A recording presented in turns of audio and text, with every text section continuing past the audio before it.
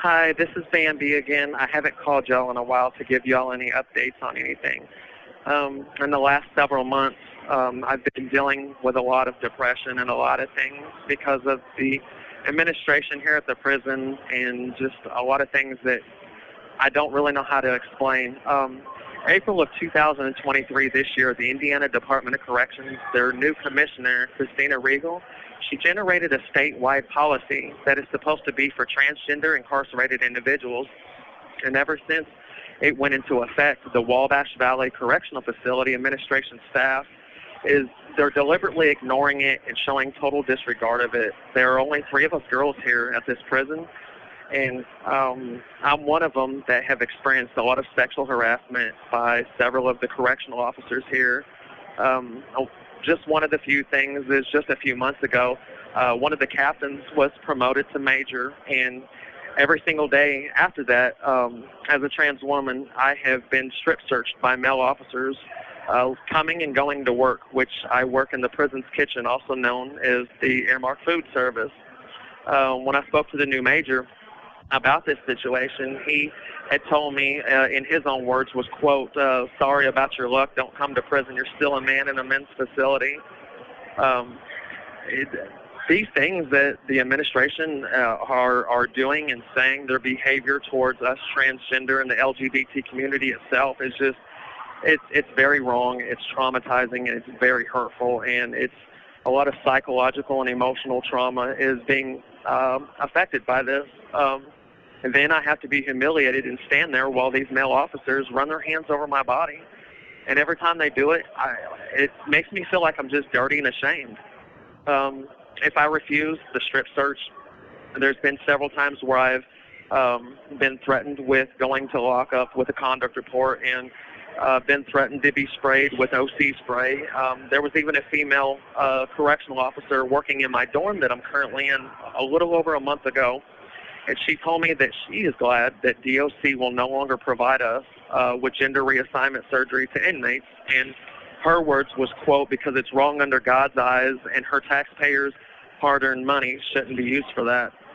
When she told me this, I was just kind of like shocked, like, oh my God, like, how could you say that to me? Like, I'm just as human as you are. And I really just had to walk away from this female officer. It really amazed me. It's just very hurtful things.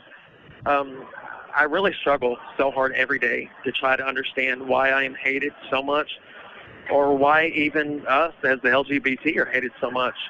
About 2 months ago, I was at work in the kitchen when my supervisor, my Airmark employee, he tried to force his religion on me when he said, you're not a girl, you're a man.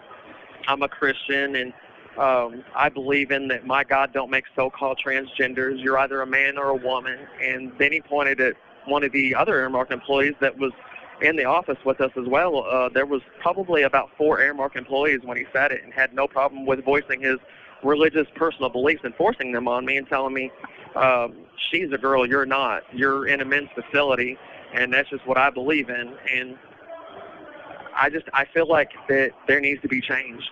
This type of behavior from any and all DOC officials, it shouldn't be tolerated at all.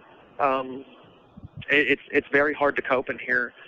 There's been many nights where I have cried myself to sleep.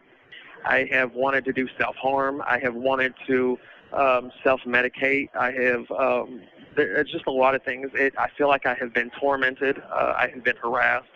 The PREA coordinator, I have reported several incidences with just the staff members, and she acts like, it's not a big deal, and she jots down notes, and nothing ever comes of it. And it's something that needs to be changed. And if there is anybody out there that would like to help advocate for me, because my voice alone is not going to change anything at all. There needs to be a lot of change within the prison industrial complex, and I really need the help of somebody as a voice.